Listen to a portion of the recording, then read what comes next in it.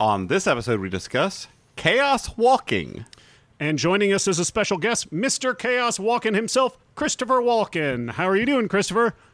Having a great time, Stuart. So is he a robot?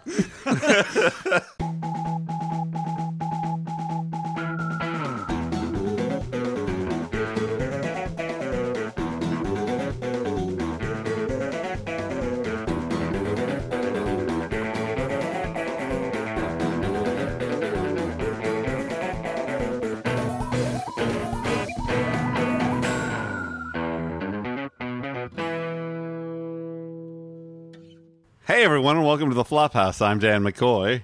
Oh, hey there, Dan. It's me, Stuart Wellington, back again.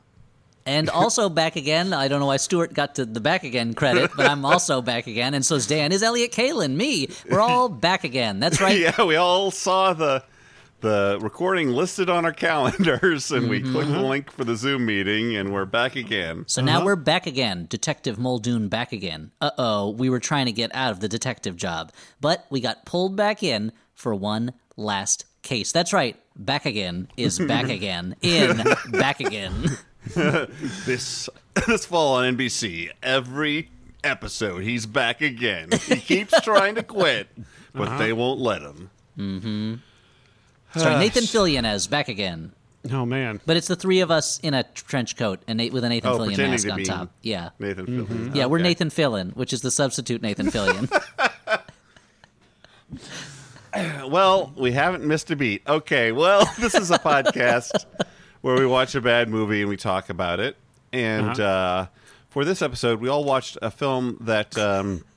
did this get released to theaters, or was this only was, put I on... believe, released in theaters, but let me double check that. I have a friend named this is one Pedia, of- Wikipedia, and let's take a look what he says about it. Yeah, this is one of check with those him. ones that was meant to be a much bigger release, though. It was And, released on March 5th, 2021 in the okay. United States, and previously on February 24th in South Korea. Okay. Was previously scheduled to be released in 2019, but was delayed to accommodate reshoots. That was a bad idea, because then they scheduled Yeah. it during the pandemic, and it was delayed yet again. Yeah. But it's back again. Well, they were doing reshoots for like 2 or 3 years, right? you I sure? think they started reshooting it back in like 2017. They actually began reshoots before they began shoots. That was the troubled production of the movie. Yeah. Well, I mean, this has been through a lot of... I mean, let's just talk about it. This movie's called Chaos Walking. Chaos Walking. Yeah, there's been... So, Charlie Kaufman wrote the original screenplay for this a long time ago. I presume that much of that has been, or most of it, if not all, has been thrown out because he does not receive any guild credit for it. Probably. and Well, it's then- originally based on a young adult novel. Yeah, it was and published back in 2008. Yeah, and then it looks like, he probably adapted it first, and then a little enough is used of that he receives no on-screen credit. Since it was published back in 2008, do you think that like the publisher's like, well, there's this hot new bad movie podcast called The Flophouse out there. Maybe if this does well, we can make a movie. Someday. Yep. Someday. And with every delay, they God kept being willing. like, "We just gotta hope they keep doing the podcast. We got to hope against hope these three knuckleheads continue for over a decade to keep doing this Knuckleheads that dumb have- podcast." Nothing better to do. Nothing, apparently. But Doug Liman is the director, but the reshoots, I believe, were done by also Fede Alvarez, who did the Evil Dead remake and Don't Breathe. And, Doug Liman, obviously, of Born Identity, Swingers, Go, Edge of Tomorrow. You got big stars in this, like Daisy Ridley, Tom Holland, Mads Mikkelsen. We're mad about Mads. A lot of talent I can't was believe you thrown mentioned Mads third. at this yeah. film. Well, I mean, he is, I would say, the And- third lead He's of the the lead film. villain. though. and David Oyelowo, who like is a Oscar nominee. Did he win? I mean, did we he can win for argue Selma? He did not about- win, I don't think. For Selma, you mean? I think he did not win Yeah. that year. But so this is a movie that And has Cynthia Erivo, like it's crazy. Yeah, it's got that's true. Although her part is very small. cavalcade Yeah. of talent. Now, there's a lot of talented people. It's got a great pedigree, and yet something doesn't quite work. Is this movie chaos walking, or is it merely chaos boring? That's a question we'll answer today on the Flophouse. But first, Do you want to take another Colgate. pass? You want to take another pass at that one, Elliot? Oh, okay. Is this Chaos Walking going to get a Chaos Drubbing from the Flophouse boys? First, a word from Syrup. Hey, what are you putting on your pancakes? Not wow. syrup? What's going on with you? Put syrup on those pancakes. That is a huge new sponsor we got. The whole, just like the idea of syrup. Yeah, it's from the National Syrup Council. Unfortunately, the nation that it's the Syrup Council of is North Korea. So, hey, North Koreans, what are you putting on your pancakes? You don't have any pancakes? That's terrible. What a tasteless joke for me to make. Okay, guys, let's keep going with the episode. Wow. Okay. And we're going on. Stuart, you want to take us through this movie? What's it about? Oh, Because the title doesn't really tell you very much. So when you obviously you're at the movie theater, you have your tub of popcorn, and you're like, "What the fuck is this movie going to be penis is about?" It's called firmly ensconced in it, warm Yeah. and buttery. Yep, and you're like, I hope nobody hears my thoughts because that doesn't happen in real life. So the movie opens with a title card that is a quote that sheds a little light on the title. The quote is, wait, I wrote it down wrong in my notes because I didn't want to rewind, but I have it here on my phone. I'm just going to vamp for a second. So what's up with you, Elliot? Is that you vamping? I think that's... Okay, I I'm mean- back in the game. Okay, so the title The card audience reads, will never know what's up with me. Yeah. "The noise is a man's thoughts unfiltered, and without a filter, a man is just chaos walking." And you're like, you read that and you're like, oh, okay, so somebody famous said that. Nope. It is attributed to unknown New World settler, a character made up for the movie. Yep. Yeah. And at first you see that quote and you're like, oh, he's talking about Twitter. Okay, yeah, sure. Oh man, who put it? Man, we're all wound up today. So the movie opens in outer space. Perfect. It is a perfect place for a movie to end. I mean, if you expand the definition far enough, every movie opens in outer space because it's all on planets. You know? That's true. Elliot got me again. So the movie begins in outer space. We fly onto. We get closer to the planet. The card reads that is the New World 2257, so right around the corner. Yep, and this planet has been given the imaginative name of New World. New World. I guess because the colonists in their generations-long voyage over here were watching nothing but New Girl, and that was all that they thought of. They said to honor the sitcom that so entertained them during the many decades of space travel, they named it after that. I'm guessing. And I mean, I think the wish is that the men in this movie behaved a little bit more like Nick and a little less like Schmidt, but we'll get into that. So we're introduced to Todd Hewitt, who's just hunting around in the forest with his dog, Manchi. He kills some giant bugs, and the whole time we are hearing constant narration from him, but it turns out that's not just narration, that's his thoughts. On this planet, human men... their thoughts are heard aloud, and their head emits like illusions sort of a or like a vapor. like it's a corona. It's like a holographic cloud that follows men around and allows you to see their thoughts. And this is Tom Holland, who's playing Todd Hewitt. Tom Holland, yep. And he's really breaking normal form here by playing kind of like a nervous, young, anxious, nebbish guy who is always kind of telling himself he's saying the wrong thing and is constantly second guessing himself. And It's true. I'm just going to jump in and say that one of the things you figure out right away is that this movie is not doing they're trying, but they're not doing a fantastic job of representing at least what it is like to me to think, because most of the thoughts that you hear are just him stating what's going on or reacting immediately in full sentences to things, and he very rarely his mind doesn't have a stream of consciousness so much. It's more like he has Joel and the bots are in his brain just kind of commenting on things that happen around him. Right. You know? I mean, I do not presume to be inside other people's minds. I know that So many not people, like the Danzig song Possession, which is entirely about that. but many Or people the like character Mastermind. think in different ways. But I know that my thoughts are more in the vein of sort of a constant inner monologue rather than sort of later on he sees Daisy Ridley and he's like, yellow hair, pretty girl. It's all just little phrases. Yeah, it's like the dogs from Up.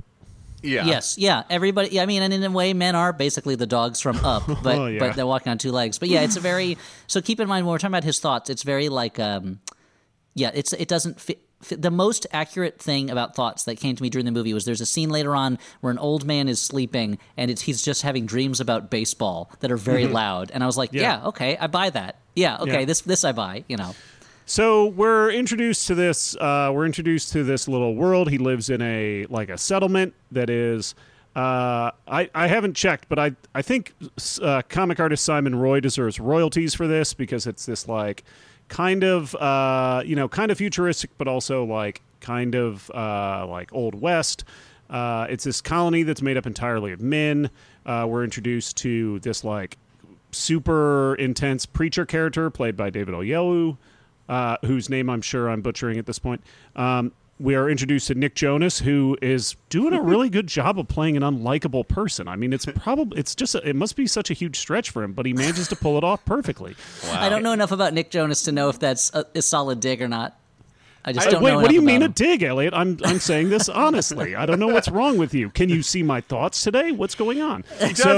He is playing like a very stereotypical though, like just like this is the bad guy who is a like an idiot probable sexual assaulter. Like Yep. speaking of which, content warning. There's a lot in this movie like about violence against women. Multiple animals die. We will be talking.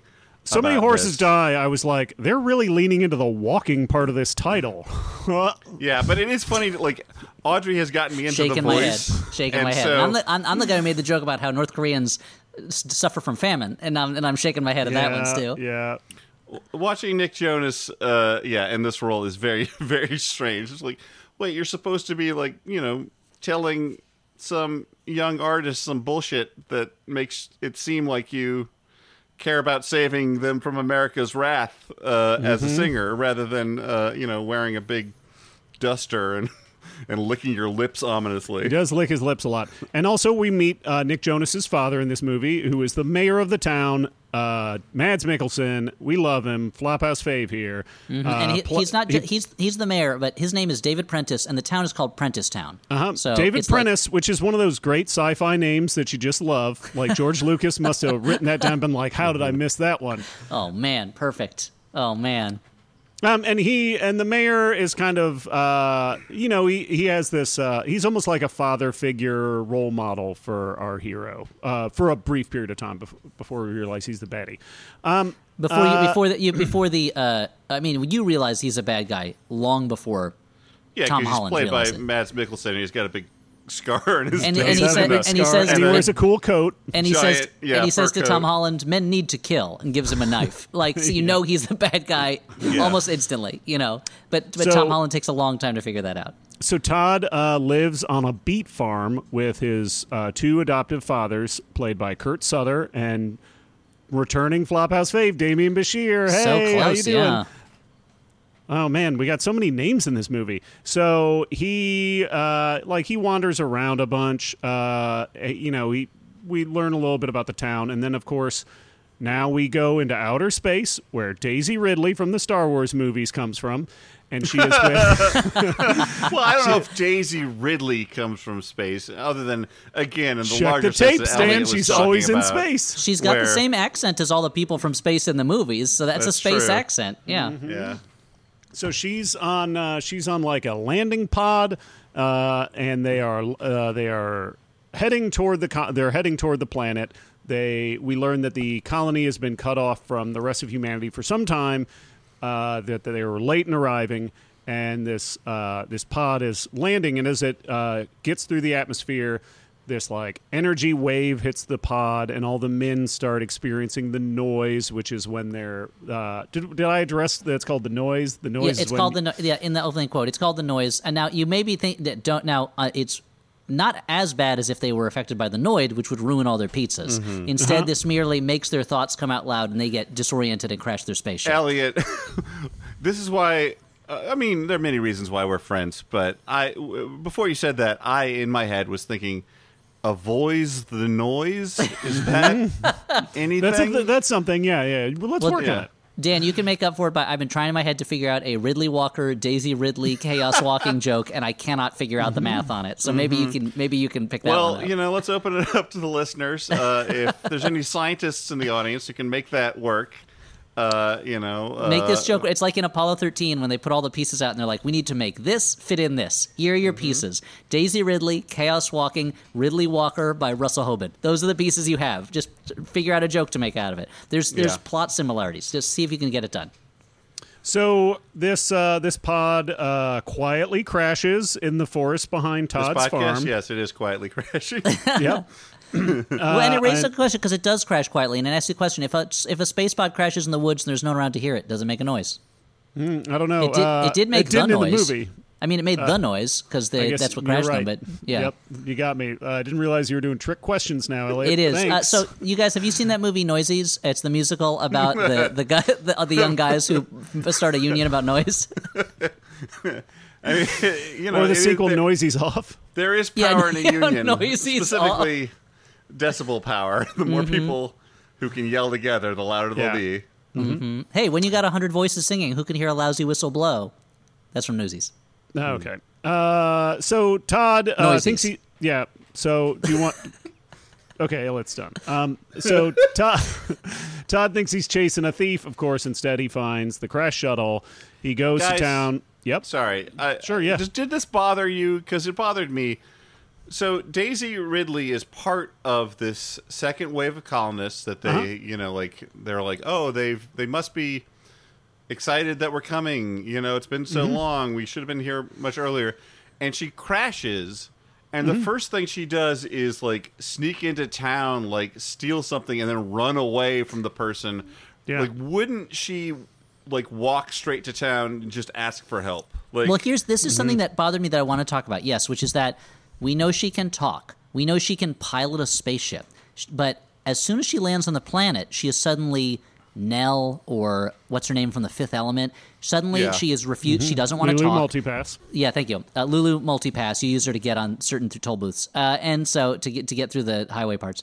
So it's like suddenly she is acting like one of these like alien or savage women that you see in movies who is like there was a video I watched a while ago online about it where the guy refers to it as born sexy yesterday, where they're like sexy women that a man has to kind of teach how to civilization, basically, teach how to talk. And she starts acting like this, and it's very weird. So she's in a barn later, and Tom Holland is like, it's okay. Like, I'm not going to hurt you. And she's like, And it's like, but I don't understand why she's not just talking to him and saying, what's going on here? I came with the other settlers. It's very strange. It doesn't really It feels make like sense. there's a scene missing where she had like a very negative early encounter with some settlers or something. Or gets hit on the head and is disoriented. Or, a coconut falls from a tree, hits her on the head. It's this new world. All it seems to have is beets and coconuts. And it's giant bugs. And big bugs. Yeah, and an alien race that we see once and then never again. Todd goes, they round up a posse, they go looking for her, they eventually catch her, right? And Mads Mikkelsen takes her back to the colony, and he starts to, he isolates her and tries to explain to her what's going on. He explains what the noise is all about. He explains about the evil aliens, the Spackle, who came and killed all their women one day. But filled all the holes in the walls. Yeah. So that was good. It does. There was a moment where he refers to the aliens as being called the Spackle, and I could see the struggle there. Like, that's a silly thing to have to say. But he pulled it off. He's amazing. Yeah. An odd name for your potentially menacing alien creatures. Yeah. Why are they called that? Well, we never find out. No. We don't find out much about them. No, the Spackle are an underdefined element in this scenario. I mean, she is immediately suspicious of them. Because she's talking to Mads Mikkelsen. Yeah, she's talking to Mads Mikkelsen, who is fairly scary looking, and I think it's funny that he was in Death Stranding recently, which is basically a game that could have been called Chaos Walking. But and she's in like a barn surrounded by men who are all shouting with their thoughts. So I could understand why she would be a little nervous. So of course the mayor leaves his son alone with her. He gets super weird, and then he somehow sets off a device that blows up a bunch of stuff, and she escapes and overhears Mads Mikkelsen's real plan, which is, of course, wait for a new ship of colonists to arrive, bonk them all on the head with coconuts, and take their shit. Yeah. I mean, I think kill them. I don't know that there's just going to be a bonking. But I mean, they don't. Do they clarify, Elliot? I mean, it's kind of the same thing. So maybe they don't. But he sees these new colonists as a threat to his power because he seems to have some sort of horrible secret that is. I wouldn't go ahead to say incredibly obvious, but certainly very obvious. But yeah, and it makes me wonder. And here's an issue, and I assume it's a. This is not to get into some kind of critical gender theory, but it feels like this story is built around a very old-fashioned structure of there's a young guy, he encounters someone from the outside, and that opens his eyes to the problems of the place that he's living in. When I don't know why you don't just tell the story about Daisy Ridley. Like, I don't know why you don't just make her the hero of this story, because she's the one who's totally out of her element and would not have a reason to have suspected these secrets before. Like, I don't know why we're still holding on to this old-fashioned framework of you need a young guy to be your entry point into this story. Yeah, well, I mean, not much of a spoiler because we are going to talk about the whole damn movie, but like this movie, insomuch as it has something on its mind, seems to have on its mind like the male capacity for violence. The way that the idea of being a man, gets equated to being violent because, like that song in Mulan. Tom Holland keeps telling himself in his noise, like, be a man, be brave, be a man, like, and that is linked to Mads being like, a man needs to kill sometimes, and him learning, like, no, killing everything is not the answer. Like that you should not look on this as I don't know, like to argue that like what we hold as masculine is toxic, to put it in the language of our time, and so maybe they thought that they need to center a man learning that lesson and maybe like Trojan horse that message in for maybe men who are looking for an adventure story, but it does seem a little weird. Like, I mean, the story at this time seems a little weird for the reason of, like, should the guy be the main hero? And also, like, it is so tied to the idea of gender being a binary that it opens up problems that it does not address at all. But well, that's a whole other issue. But it feels like it's the Margaret Atwood quote that you see all the time, where it says, "Men are afraid women will laugh at them. Women are afraid men will kill them." That is like this is kind of like men are afraid women will laugh at them. Women are afraid men will kill them. The movie, like that's kind of like it's like someone took that quote and was like, I better build a movie around that. And they did it. Somehow they did it, and they did, and they made it happen. I couldn't make this damn Ridley Walker joke work anyway. I can't figure it out, but they were able to make a movie out of this quote. So, I mean, if you can make a boy out of pencils, then pencils can take some leaves. I don't remember they make a boy out of pencils. I think you might be misremembering what happened in that movie. And speaking of boys, if you can make butter out of peanuts, then maybe we can make a peanut out of butterballs. I don't know. And speaking of peanuts and balls, let's talk about a beet farm. That's right. Yeah. That's the farm that Todd lives at, and Daisy Ridley's character, who we later learn is named Viola, has hidden out in his barn. There's a lot of talk about beets in this movie. I haven't heard this much. Do you think that's a 12th Night reference, the fact that she's named Viola? Yeah, maybe. I think it is. Or, I haven't heard this much about beets since the Doug TV show. Oh, man, you got nice. it. You got I'm it. sorry I interrupted that. Thank you. Well, that was a joke for my generation, the Nicktoons generation. Anyway, continue. Gen Z, do not apply to that joke. Yeah. Don't worry about it. They'll probably reboot it. So they decide, and Todd decides to protect her. He informs his two dads that that she's there because he can't hide any information because all his thoughts are writ out in the sky. So his father played by Damian Bashir, Ben, explains that they got to get her out of there, and he has to go with her. And their only choice is to go to a place called Far Branch, which has there's some like dark mystery tied in there, where he can't reveal that he's from Prentice Town, which turns out Prentice Town's pretty shitty. I think we can all agree Prentice Town. It just turns out that Prentice Town has a bad reputation because they're terrible. Because They're they're terrible and they killed a lot of people. They take baths with their clothes on, and they've never taken a hot one before. Like, and they're not very. They're not. Maybe Todd is not the best example of this. They're not very observant, because there's a part where, and this shows to me that they weren't paying super close attention to the writing when they cast the movie afterward, or not rewriting the movie for the cast, because when he finally hears Viola talk, he goes, "Her voice is high. Kind of nice." And I was like, she has a deeper voice than you. I know. I wrote that in my notes. It bothered me so much because it was like, this is probably a line, maybe it's in the original book, and it's carried through all this time, and nobody at any point was like, Tom Holland's voice is higher than Daisy Ridley's. Like, we should probably change that line. Do you think they suggested it to Tom Holland? And he's like, what are you talking about? He's like, do you mean I should start talking like this throughout the movie? It's just me, a friendly neighborhood And they're like, Spider-Man. and they're like, we've already shot half the movie with his high voice. We can't do this now. But there's an alternate cut that's on the DVD of him being like, "Hey, let me take you to Far Branch." So before they can leave, the Prentice Town posse shows up, and they have to escape in a hail of blaster fire. His father, Killian, is killed by evil Nick Jonas, but they get out of there. They're chased by other guys on horses.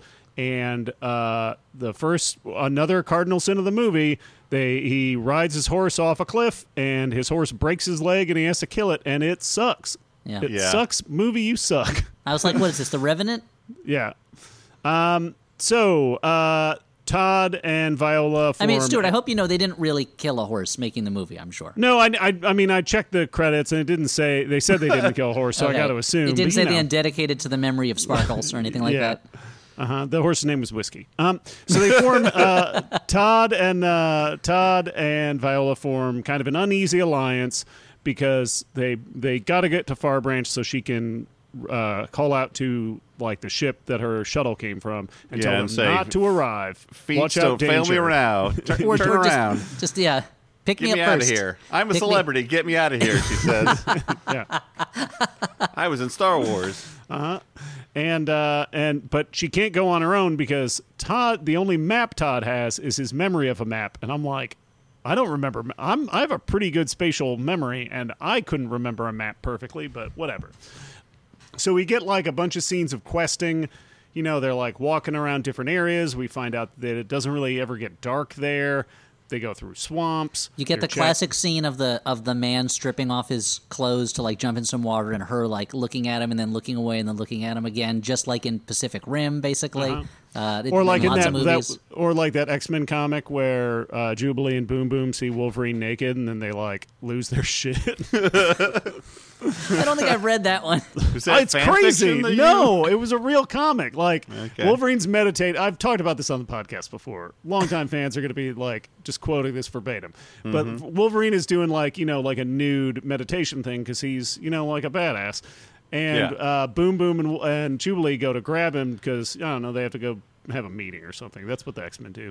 And so Wolverine like gets up and walks past them, and there is a panel of both Jubilee and Boom Boom like looking down at Wolverine's naked body as he walks past, and then like a shot of them like with like sweat bubbles shooting out of their head. Yeah, they Like, do. They it's do the nuts. anime horny face with their eyes crossed and Exactly. everything. Yeah, it's wild. Real comic canon. Somebody'll email you the panels, Dan. And Great, you'll, thanks. Yeah. I'll add it to my files. I'll put it in my filing cabinet. Add it to Print- your Wolverine print it thirst off. files. Yeah. Print it off. Sure. Wolverine, girls thirsting over. Yeah, put it, tag it, and then print it out. Put it on your wall. Put a piece of red yarn between that and I don't know. Chaos walking. Yeah, Yeah. So we have a lot of they have a lot of chatting about who the real aliens are. Humans or the Spackle. We learn a little bit about Viola's background, about how she's been on this colonist ship her whole life. She's never seen rain before. This planet sucks. That her parents are dead. Did we mention already that that Mads Mikkelsen, the story at Prentice Town is always that the Spackle killed all the women in the town. The that's Spackle, important. That Yeah. when Tom Holland was a baby, the Spackle arrived and killed all the women in town, including his mom. And all he remembers is a song she sang to him when he was a wee bab. Yep. But he can conjure that image up whenever he wants, so it's Yeah. basically like she's still alive, right? I mean, it's one of those things where, like, I'm like, I know how kids' memory works and my memory of being a child work. He is remembering the story his dad told him about that song. There's no way his memory is that clear from when he's like a little well, especially baby. because he is remembering it from Another outside vantage viewpoint point. outside of rather than like maybe fuzzy images of like blurry mom face. Yeah, like his Yeah. memory would be his dad's face telling him the story, and maybe his dad would be conjuring some shit at the same time. So maybe That would be actually, you know cool. what? That's what it is. It's a memory of seeing his dad remembering it from his head. We fixed the plot hole. It's not a plot hole. We He's fixed it. remembering. We spackled what- that one up. He's remembering his dad's noise. Yeah, call it. Don't call the spackle. We did it already. We don't need them to fill that one in.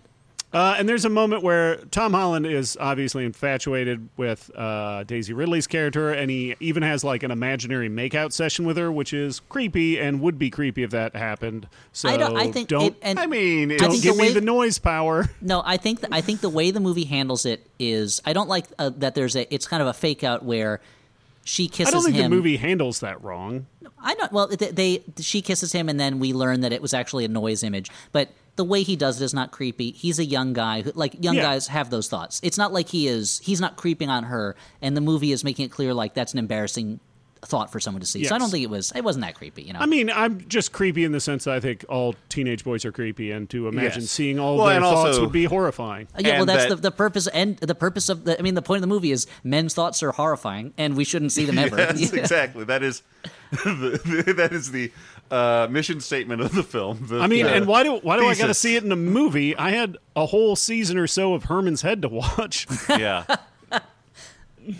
What So- were the four people in Herman's head? There was lust, someone else, another Uh-huh. thing, and I don't remember what the other thing was. There's the like big a slob. nerdy guy. There's a big slobby party guy. Was there a lady? There's like the hippie lady, and then there's one other one that I forget. Maybe and more Yeardley like a Smith was not businessy in the kinda- head. Yeardley Smith was the secretary where he worked, right? I believe that is true. I believe Okay. that. I guess I'm going to have to go back and review Herman's head. I don't Dan's really gonna remember it get that well. Dan's gonna get more emails after this episode Yeah. because of that. So Courtesy they head, comma Herman's. so they find a Spackle village. And they try to avoid it, and then they, of course, get attacked by a Spackle dude who kind of looks like a gray, like a tall, muscular gray alien, but like all like I don't know, like oily. And it's only got one Somebody's- arm. And it's only got one arm, but I don't know his whole story. Maybe they all have only one arm, or maybe he like. It looks like it was maybe they in a conflict between the Spackle and these colonists. Yeah, maybe. lost. Maybe I don't you know. kind of have to read that into it. It's another one of these things. I remember like with Cowboys and Aliens, where it was like, this is an intelligent, sentient alien being, but because it is not human, it wears no clothes and looks like a monster and Yeah. acts like a monster. You know, Yeah. doesn't attempt to communicate, doesn't move or act like it's thinking. You know, it's just. But it does have the noise around its head, and it seems put off by the fact that Daisy Ridley's character does not have the noise. Yeah. Because at first he starts beating the crap out of Tom Holland, and then Tom Holland starts knifing it, and it's pretty brutal. And then Viola convinces him to not kill the Spackle, who then just leaves, and then that story's done. But he learned that you can't just kill everything, which is a very important lesson to learn if you're running around with a fucking knife. Yeah, of course. Yeah. So, of course, shortly after, they find another settlement. That's right. We get to Far Branch, and it's way nicer. Like, they have all kinds of animals. It's Yeah, they're clean. hanging around playing music. It's great. There's men and women and kids. It looks much nicer. The And mayor of is a course- woman, which really throws off Tom. Yeah, played by Cynthia Erivo. She's great. And then, of course, Ray McKinnon shows up, and I'm like, that's what this movie needed. It's like a Western. Ray McKinnon's in every fucking Western now, right? Yeah, it is very much like a Western. I mean, which makes sense because it's a movie about colonists. And I just want to, in the interest of saying some things I liked about the movie, I think that the look of the movie I enjoyed. Doug Liman, I think, in general, is good at providing something with a stylish look without being aggressive about it, without being like stylish in quotes where Uh-huh. it all has to be assaultive. Like this alien world looks different enough to seem like, it's another like unpleasant to live in for humans planet, but it is basically also just a physical space that looks not unlike Earth. It just looks like a frontier somewhere. Yeah. And I liked that. I would say the only real design misstep is the aliens themselves, which are as you said, Kinda very generic. bland. Yeah, but everything else, I like the mixture of high tech, low tech stuff. They And do there's the some job pretty of- shots. I like pretty wilderness shots. Yeah. It's hard to look at greenery and forests and not find it pleasant. It feels tactile. It doesn't feel like it's all on a green screen. They do a good job with the design of it looking like a place where people with technology showed up and then had to make do either with what they had brought with them or building new things that they didn't have all the resources for. And it looks like a place that started with technology and has had to fill in the gaps of what they didn't have. And the amount of work for the visual artists to be going in there and adding those the noise to every man in a shot, that's a lot. That's very impressive. They did it. I mean, it is so much. I don't think the movie's totally successful, but they do so much. It's so much more worthwhile, the work they're putting it in, than in the Aquaman movie per se, where they must have had hundreds, if not thousands, of hours of digital artists making their hair and capes look like they were waving in water. Yeah. And I was like, this is a real waste of. I mean, I'm glad people got paid to do this work, but this is a real waste of effort when this whole movie could have been set on land just as easily, But instead, everyone's hair had to be constantly waving.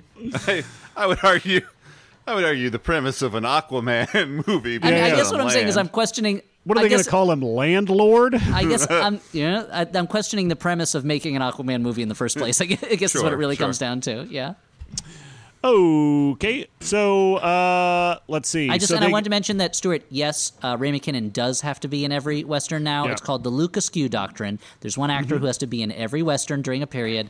Luke Askew was that for an earlier era, and now it's Ray McKinnon. And I can't wait to see who it is next. Yeah. So despite Todd is allowed to stay even though he's from Prentice Town, but he's not really accepted. There's some grumbling, but he is not hung on sight. But they can't contact the ship from Far Branch because they dismantled all their far-range communication equipment. So they are informed by the mayor that they have to go on to another settlement. That's right. There's more settlements on this planet. They have to go to a place called Haven, which they should be able to contact the ship from there. We get a little bit of downtime. Viola reads Todd's mom's journal to him, which reveals the tragedy of Prentice Town. We find out what really happened. Who wants to... Elliot, I think you're champing at the bit here to tell us what actually happened at Prentice Town. What actually happened was Mads Mikkelsen and David Oyelowo riled up the men, and because for their reasons they riled up the men and convinced them to kill all the women. Mads Mikkelsen because he was ashamed of the things of women seeing the way he thinks, and David Oyelowo because he's the kind of poorly characterized religious zealot who only thinks in terms of fire and brimstone all the time. His thoughts are constantly like, a martyr is needed, blood for the sin, fire. And it's like, does he never think I have to use the bathroom? I'm hungry now. Is he from a Resident Evil video game? What's going on? I will say that as a character, he is a mystery until sort of his final scene. I think he snapped into focus for me a little bit more later, where part of the thing with the noise is he could not distinguish it from the voice of God, and he could hear the voices of the men. The women had no voices. So he says, to him, they had no souls. And it's a case of, I think we're meant to believe that because of the shame of women being able to keep their secrets and men's horrible thoughts on display all the time, the madness of society breaking down and the difficulty of this hardscrabble, colonist life, turned him towards even greater zealotry. No, but I think it's I would buy that character if he was an outcast from the village, because he is so off-putting and so insane that he should be Rorschach, basically. He should be someone who is on the fringes of this community. But everyone kind of even though they're kind of afraid and annoyed by him, he seems to hold a level of authority in the village that he's not dismissed. And it was like, I don't buy that character being nonstop religious violence in his mind, that he is shouting at the world and everyone just being like, oh, preacher, what should we do? Okay, preacher, you lead the way. There's definitely times where he's like leading groups of men, and it doesn't, like, you get the feeling obviously from the Todd character that he mentions multiple times that nobody needs a preacher anymore. And obviously Mads Mikkelsen seems to keep him at arm's length, but I agree with you, Elliot. I wonder if the idea is maybe that he was at one point more useful to Mads in like sort of keeping his power, and they're bound together by like sort of the sin of what they did, killing all these women. I don't think we actually got into the fact before, or at least we didn't dwell on it, that the thing that makes the mayor special is he can control his noise very well. Like he cannot he does not let people into his thoughts, and he seems to have sort of mastered it enough that he kind of can control other men's thoughts. Like his thoughts are so strong that they can overpower others. Mm-hmm. And he's like the Shadow. Yes, yeah, exactly. And there's a hint that he recognizes in Todd that same level of ability. Like Todd does early in the movie, Todd gets Nick Jonas to back off by imagining a giant snake lunging at Nick Jonas, and it's so real that Nick Jonas gets out of the way, and Mads is like, good use of your noise, Todd. And it's like it's a terrible Mads. That's not a good impression. I apologize, Mr. Mikkelsen. Gotham City will be proud of you. Batman, it's me, Mads Mikkelsen, also a vampire. But this is my design. I don't know why. Why is he revealing the fact that he's a vampire? It makes him susceptible to Batman's anti-vampire weapons. And I'd like to play against the type. People think of me as just a great actor, but I'm also a vampire. But and people don't know that, and explains why I don't go out during the day very much. But this is Elliot's demo reel to be a guest on What We Do in the Shadows. To be going What We Do in the Shadows as the Jewish vampire trying to hide the fact that he's Jewish, but it keeps coming out. He's got that, but. He's got this, he and Todd are special, and that they're a little bit better at controlling their noise, but his leaks out because he's young, and then he just always goes back to going, I'm Todd Hewitt, I'm Todd Hewitt, I'm Todd Hewitt. Yeah, which is a very suspicious thing for him to be thinking. Like, it's just like, what are you hiding, boy? I'm Todd Hewitt, I'm Todd Hewitt. You seem to be saying your name to yourself a lot. Is something wrong? Do you forget your name? So before they can head off to Haven, a posse from Prenticetown arrives at Far Branch. And they got their big laser blasters, and they got a bunch of guys, and there's a standoff. But Prentice manages to start convincing the locals to just let him grab Viola, grab the girl. A guy tries to kidnap Viola, but she saves herself. She doesn't need Todd to help her. And then the two of them sneak off and hide in a barn for a little while. This movie loves hiding in barns. Yeah. Father Ben, who has been forced to come along, is then forced to convince Todd to give up Viola to the mayor. Ben goes out and makes it appear. He uses a handy illusion to trick the mayor for a second, giving Todd and Viola enough time to escape, but not enough time because the evil preacher chases them. There's a river chase. Manchi, the dog, who we have at this point come to love, joins them on a riverboat, and then in the scuffle, on like a little rowboat. It's not like a paddle wheel riverboat. They're not riverboat gambling. It's not Maverick. Oh man, but if they were, I should change my name to Mark Twain. It's like we're on the run. We got to hide our noise. The game's Pharaoh, boys and girls. Sit down, take a look, please. Well, belly up to the table. That would be great. Unfortunately, that doesn't happen, which would be great. Nope, the worst thing in the world happens. The evil preacher slowly kills this dog that we love, and it sucks, and I do not like it. Okay, so then they escape, and they find the Generation ship, this massive ship that the original colonists came on. It's crashed and like half buried in the earth, and Daisy Ridley's like, leave it to me, I'm an expert at exploring old ships. And then they reminds me of Jakku, and then Asterix. This is a reference to a character she played in a different movie. So they find the Violent long. Stan, I guess. That's synergistic Stan. So they find a long-range comm unit, but they need to reconnect the antenna. So of course they need somebody to do some climbing. And Tom Holland's like, "Hey, that's my expertise." I'm a character who climbs a lot in another movie. Yeah. So he climbs around like a spider. They're both That's like a little hint what? at what I was referencing. They're like, what skills do we each have in Disney-owned IP? We'll use both of them in this scene. Yeah. So he climbs up there and reconnects the comm unit. Meanwhile, the posse from Prentice Town show up and surround the crashed ship. PP. Prentice starts trying to coax Todd out by threatening his father, Ben, who has been beaten and dragged along. And the preacher sneaks aboard the ship and starts attacking Viola.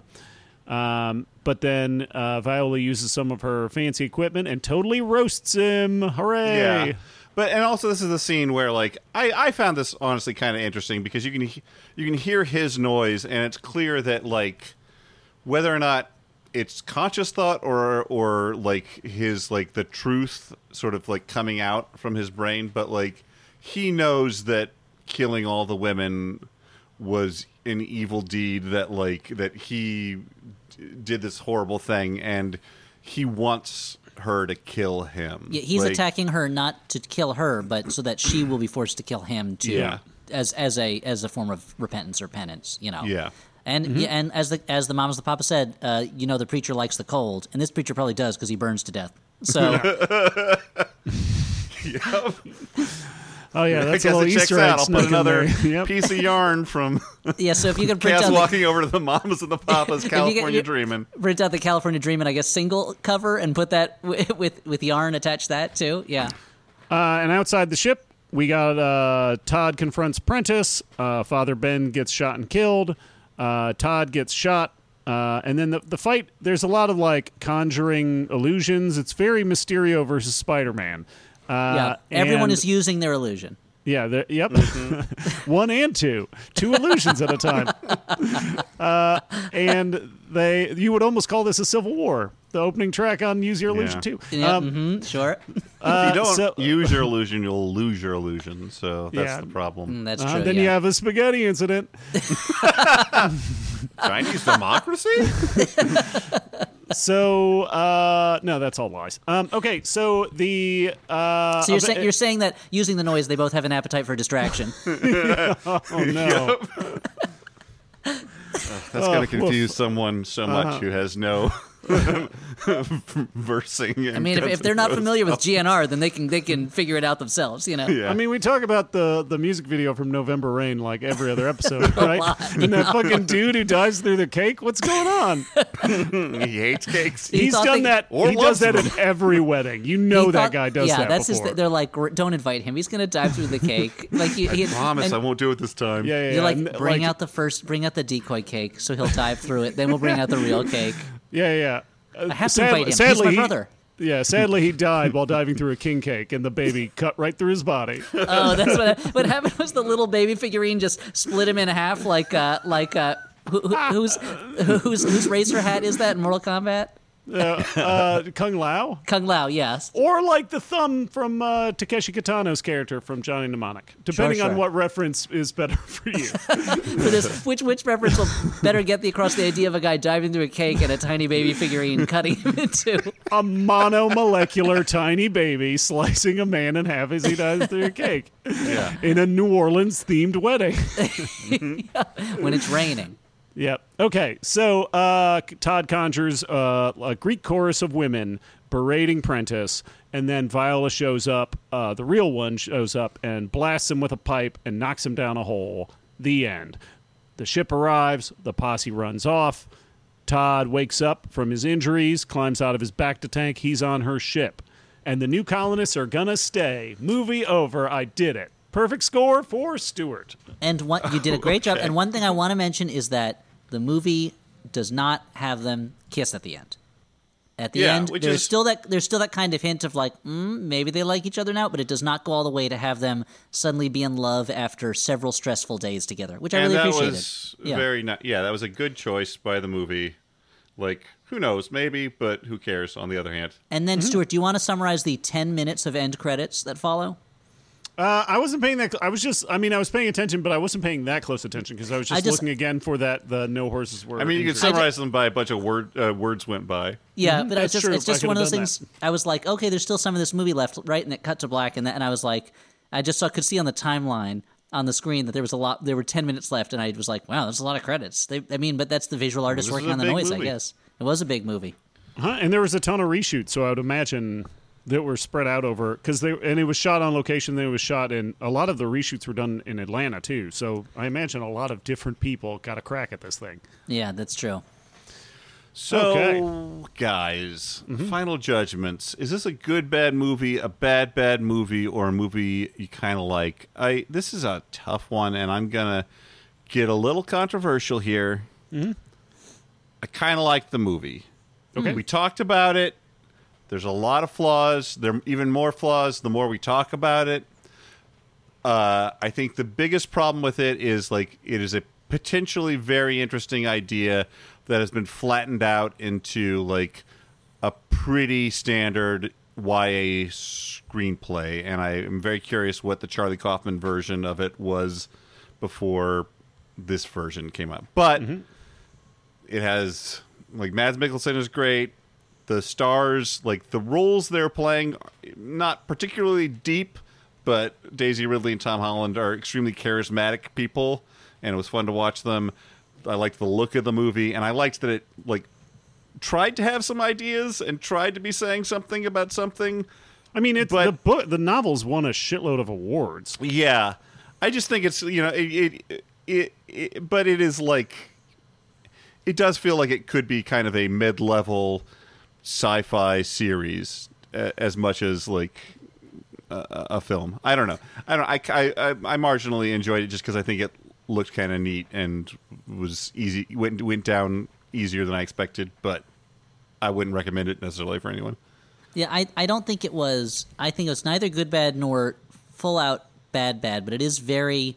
It feels very generic to me. It feels like they did take. They were like, what's the one gimmick of this thing, and now, like you were saying, they just kind of got compressed into the same kind of old structure that you've seen in a lot of movies, and you kind of know where it's going all the time, and it looks very the way it's shot looks very Hunger Gamesy at times, and it was the movie where I was constantly waiting for the moment where it was going to surprise me in some way, and so it didn't strike me as bad, but I did find it dull because it was, if you haven't seen a lot of these movies, then go ahead. If you've seen a lot of these movies, then you're going to be every beat of the way. You're going to kind of know what's going to happen. But maybe this is you've never seen a movie before. Go ahead, watch Chaos Walking. I don't know. It'll surprise you. It's going to blow your mind if you've never Yeah. seen a movie before.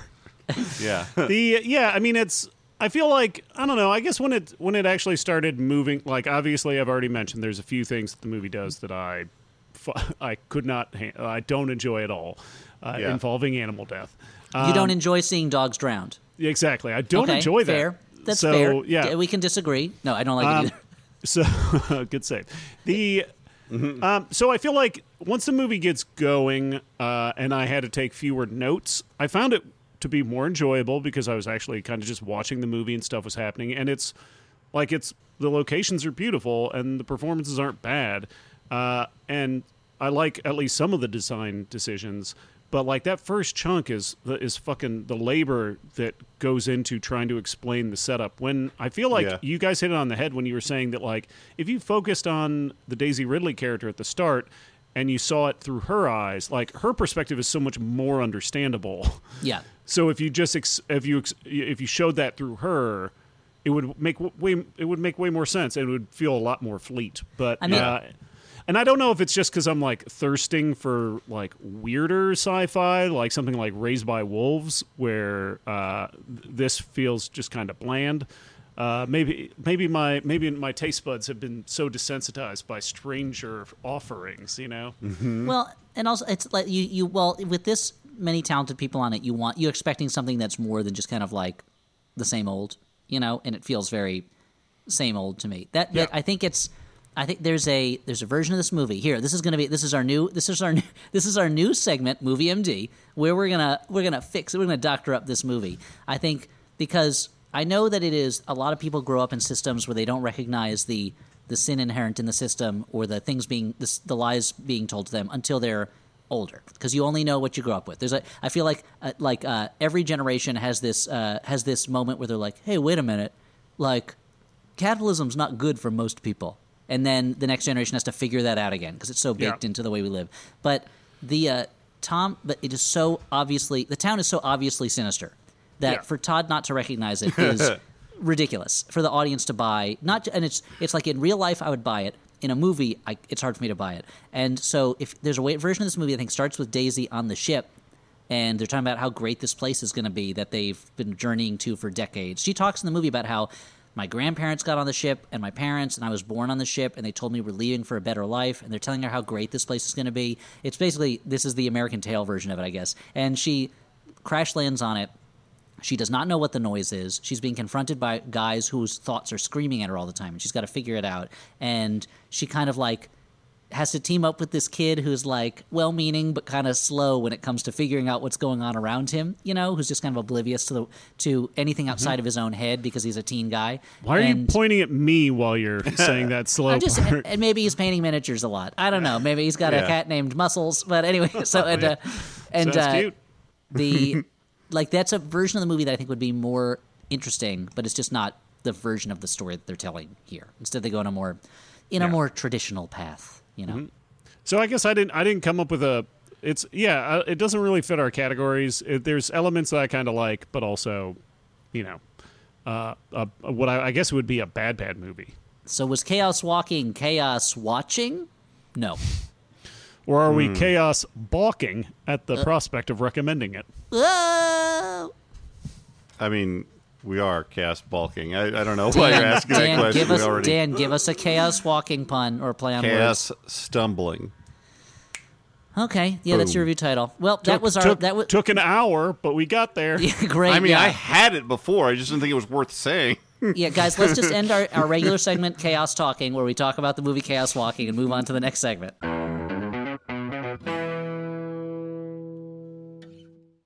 I'm going first. It's me, Jackie Cation. Man, she's always this bossy. Hi, I'm Lori Kilmartin. We're a bunch of stand-up comics, and we've been doing comedy 60 years total with both of us, but we look amazing. And working out. We drop every Monday on Max Fun, and it's called The Jackie Laurie Show, and you could listen to it and learn about comedy and learn about anger management and all the things.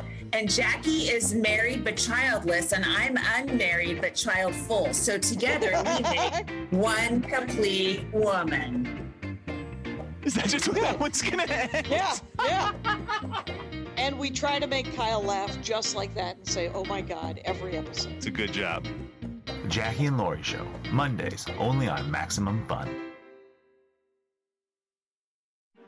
We are the host of My Brother, and Me, and now, nearly 10 years into our podcast, the secret can be revealed. All the clues are in place, and the world's greatest treasure hunt can now begin. Embedded in each episode of My Brother, and Me is a micro clue that will lead you to 14 precious gemstones all around this big, beautiful blue world of ours. So start combing through the episodes. Let's say starting at episode 101 on. Yeah, the early episodes are pretty problematic, so there's no clues in those episodes. No, not at all.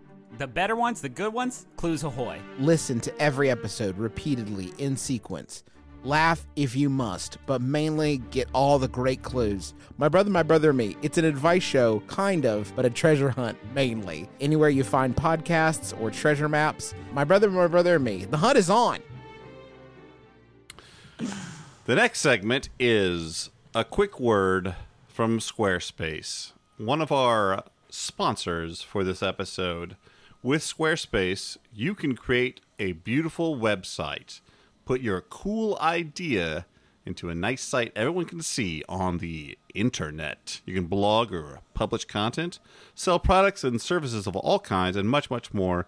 And Squarespace does this by giving you beautiful, customizable templates created by world-class designers Everything optimized for mobile right out of the box. A new way to buy domains and choose from over 200 extensions and free and secure hosting.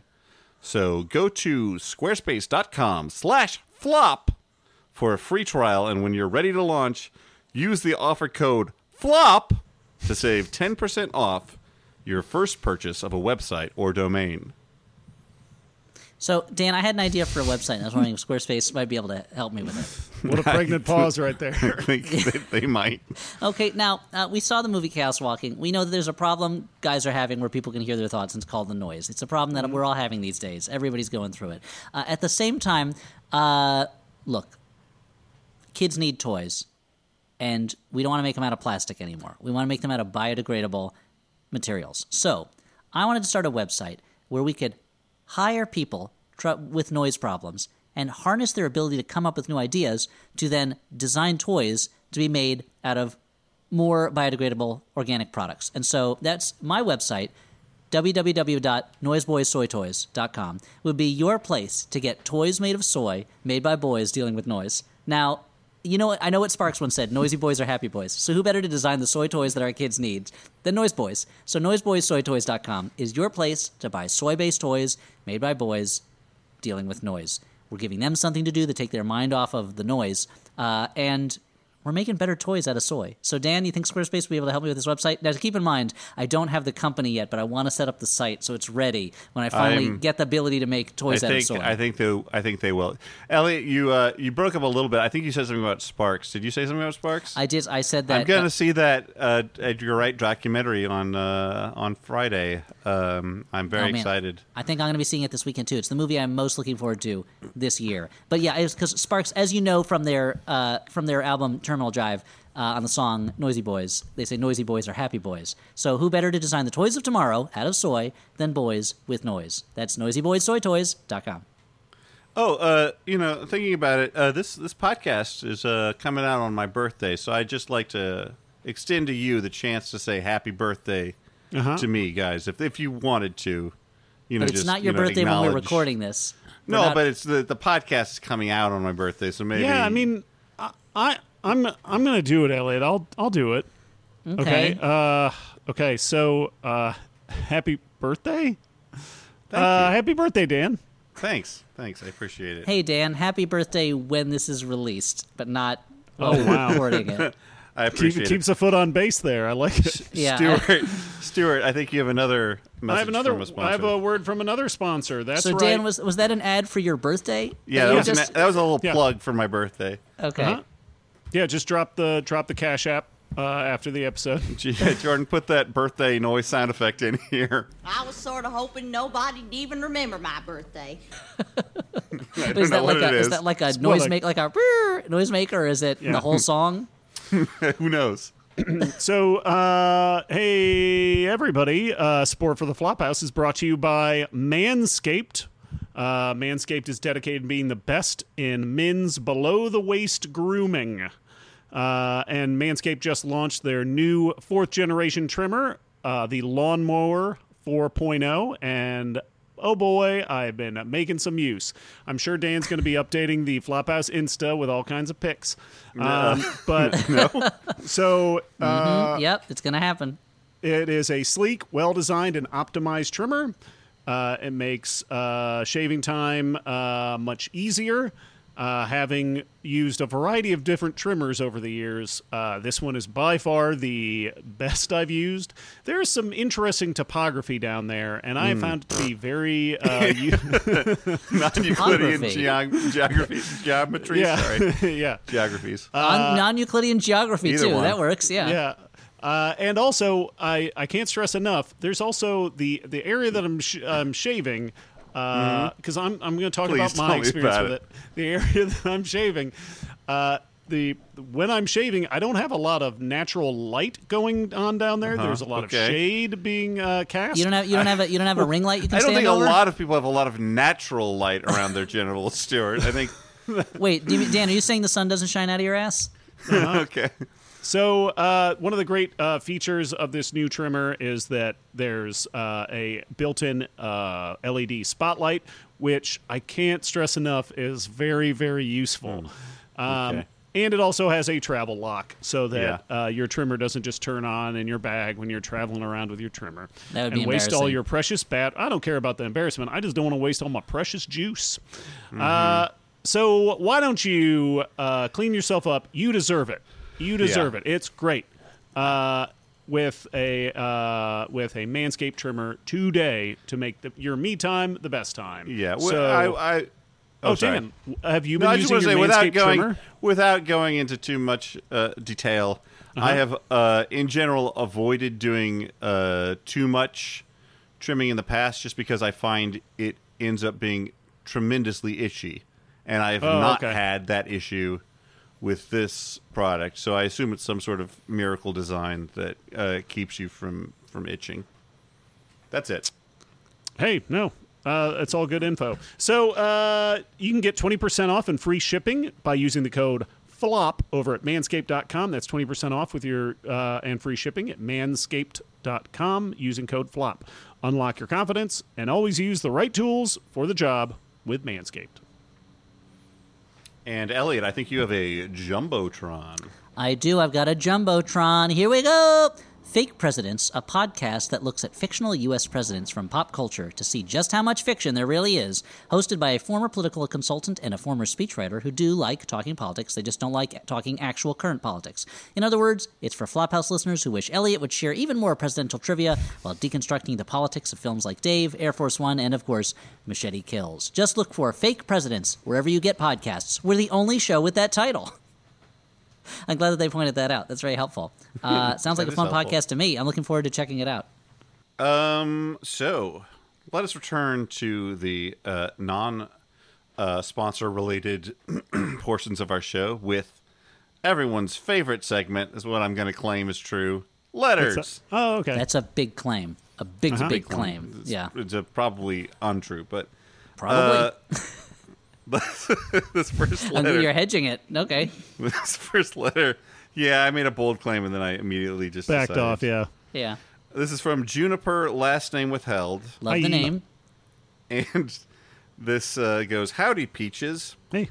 I was just taking a listen to one of the episodes in your backlog where Dan said that... Wait, what if it was a batlog, though, and it was Batman's backlog? Or just a log Batman likes sitting on and thinking. He has it on his utility belt. It's very hard to walk around with a log on his belt, but he does it. But when he gets his best ideas sitting on it. Yeah. I was just taking a listen to one of the episodes in your backlog where Dan said that Stewart was yammering like a yam. I immediately had a laughing fit at my desk that lasted for at least a full minute, I assume complete with laughter aftershocks or laughter shocks. Still hurts to hear it. When I thought about it in the car hours later, and even when I write this letter, my question to you three is this. What is the most simply inane line or moment in media that sent you into such an episode of disproportionate laughter? Keep it yammy. Yours always, Juniper. So, an inane line that sent you into hysterics. Juniper Yammy sounds like the name of a character from that, was it an Amazon show or Netflix show where it was like a murder mystery among fairies and elves? What was that show called? Carnival Row. Carnival Row, yeah. Juniper Yammy. Well, this isn't exactly an inane line, but I think I think on the podcast, I've said it on Twitter, the biggest laugh that a movie got out of me in 2020 was the moment in Mank when he said, "I'm 43 years old." And I went, "What?" And seeing my wife's reaction to that line, it was hilarious. But I will say my big laugh line of 2021 is Rebecca Hall saying, "Kong bows to no one." In Godzilla vs. Kong, because it's just a very silly line. Oh man, I don't know. I mean, just for like a, I don't know if I would call it an inane line, but just the constant mentioning of official couples in Barb and Star is the funniest thing I've heard in 2021. Extremely funny. But then I would say for like an inane line, there's that line, I mentioned it before, but that line in fucking Tenet, where after having the reality that playing around with all this time shenanigans could lead to the destruction of the universe, that beautiful giraffe turned into a woman like Last Unicorn Elizabeth Debicki leans back and says, "Including my son." Yeah. It was so fucking silly because it's like, yeah, no Okay. shit, dude. So if we're talking about bad inane lines, then similarly, I think that in Ready Player One, where he's upset that the villain has killed his mom's sister rather than just saying his aunt, is a pretty good one. But well, that's like the line in the Happening where John Leguizamo goes, "I'm on a train going to the town of Princeton," which is like, if these people live on the East Coast, they know Princeton's a town. Like, I don't know why you had to explain that. The train doesn't stop at the college. Is that what you're telling me? But yeah. But in terms of like more, like deliberately inane, like a funny line that I am shocked at how funny I find it just because it's so stupid. I always go back to the classic "Look Around You," where they just go, "Thanks, ants, thanks," which is, just an encapsulation, I think, of the Flophouse's ethos when it comes to words. Is that you mush them around? Yep. Yeah. You mush them around in your mouth when they come out different. Anyway, so this second and final letter is it's a lot of wordplay as well. This is from Josie, last name withheld. Josie NT Pussycats, yeah. Mm-hmm. Josie writes, just wanted to say that a group of my 8th grade students is reading Dune for a student-led book group. I told them about the Doonies and McDonald's menu items, and they got inspired. Here are some of their ideas. Frem-N-M's, chocolate-coated bite-sized candies. Binet and Gesserit spice cream on a Harcone. Mm-hmm. That's good. The problem with Ben M&M's is it's full of pee. You got Junior's Mintats. Or Frem-N-M's. Yeah. Pumpkin spice latte. Mm-hmm. And Thopter with cheese. So, yeah, I think somebody on Twitter already mentioned the Gurney haddock. Yeah.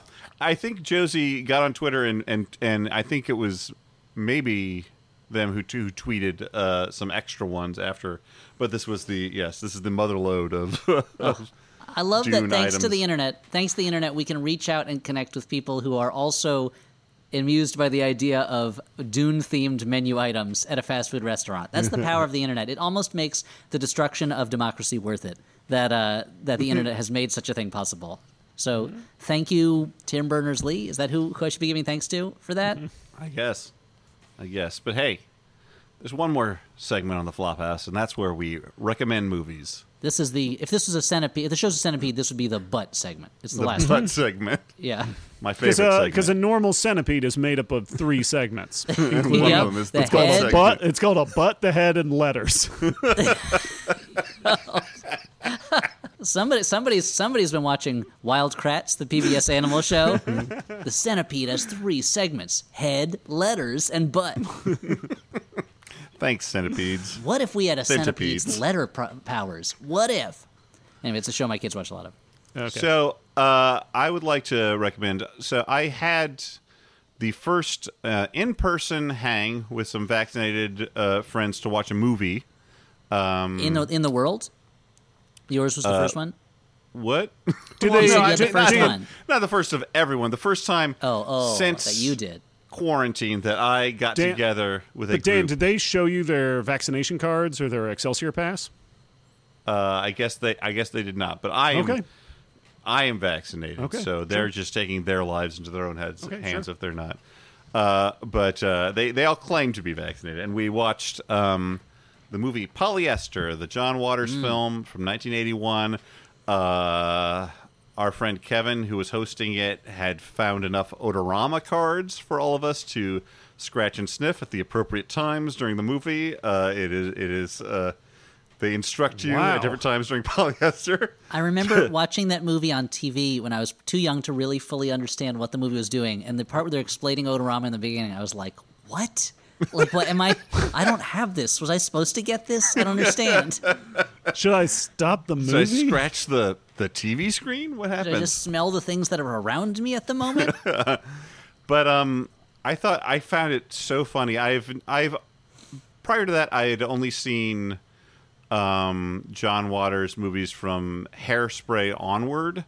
The more mainstream, the squarer John Waters movies. Yes, and I've still not seen any of the truly transgressive ones, I guess, but Polyester is kind of a in-between movie, and I found it so funny. It is kind of in the form of a parody of like a Douglas Sirk style melodrama, a woman's picture, a weepy of the 40s or 50s, but it also is just kind of an all-out assault on suburban life.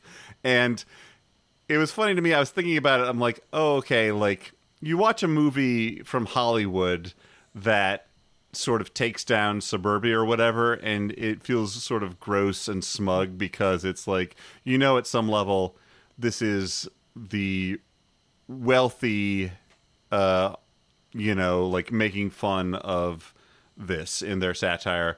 Whereas watching Polyester, it comes from this like very like obviously queer kind of punk energy, like, we may have affection for what we're satirizing, but we're also extending a middle finger at so-called like polite society that would exclude us and make us feel lesser.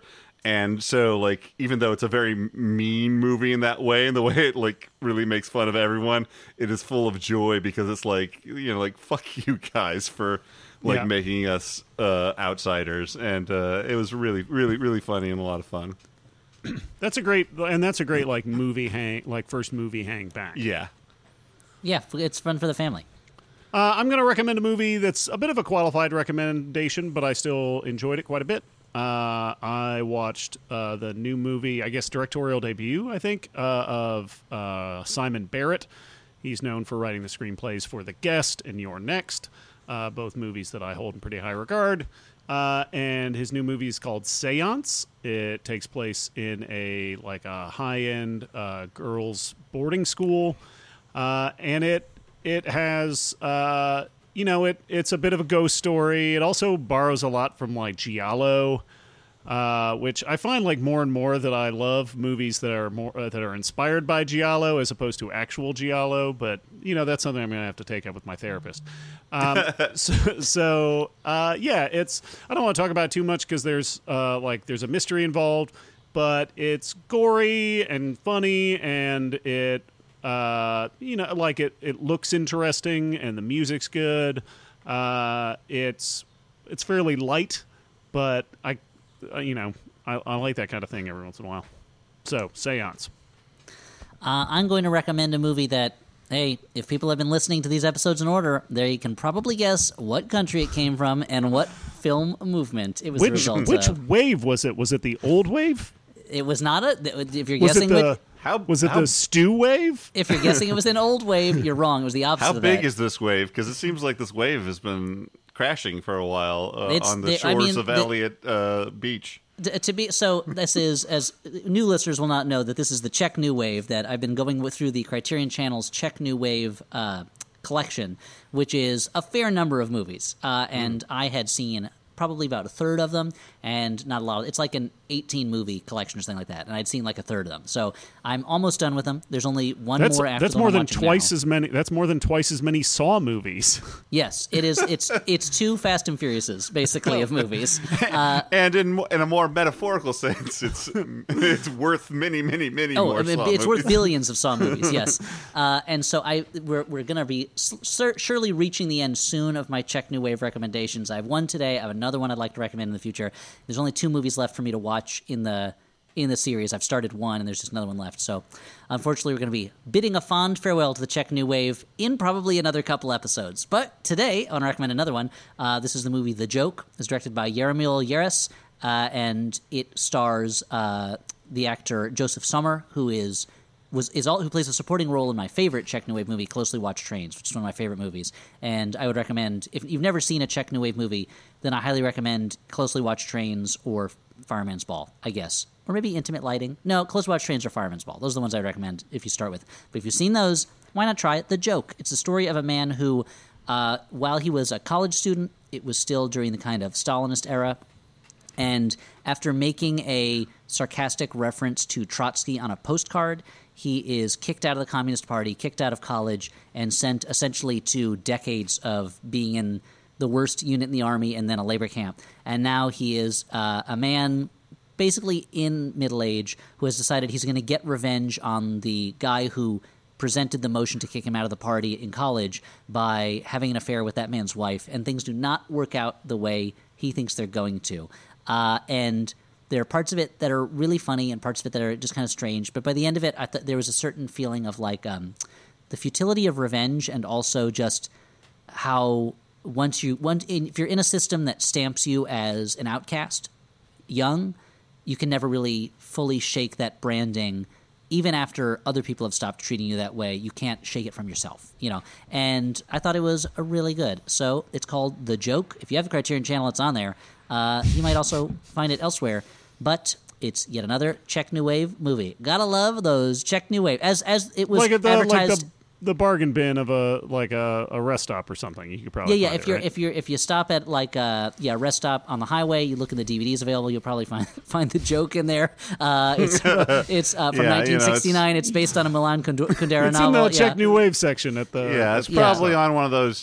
Just has a couple different movies on it. It's got Me, Myself, Irene, and and Hunt for Red October, and this, And so I'm just going to remind people of the original slogan of the Czech New Wave when it was first being brought to the United States in the late 60s. Check, check, check, check, check, this new wave. So that used to play on the radio and on television. Wow. So go ahead and check this new wave film, The Joke. Thank you.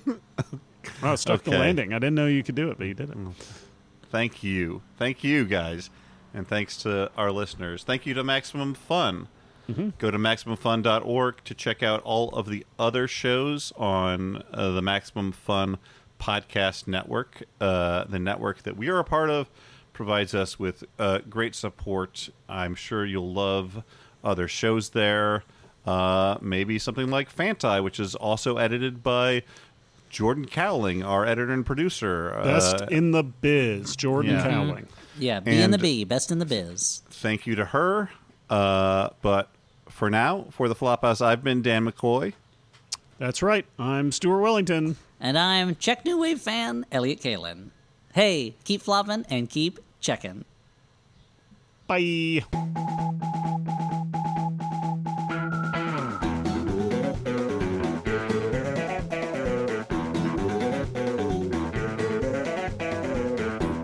Oh boy, someone's got something in mind. Oh man, who put a nickel in me?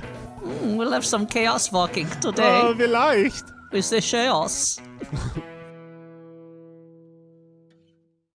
MaximumFun.org. Comedy and culture. Artist owned. Audience supported.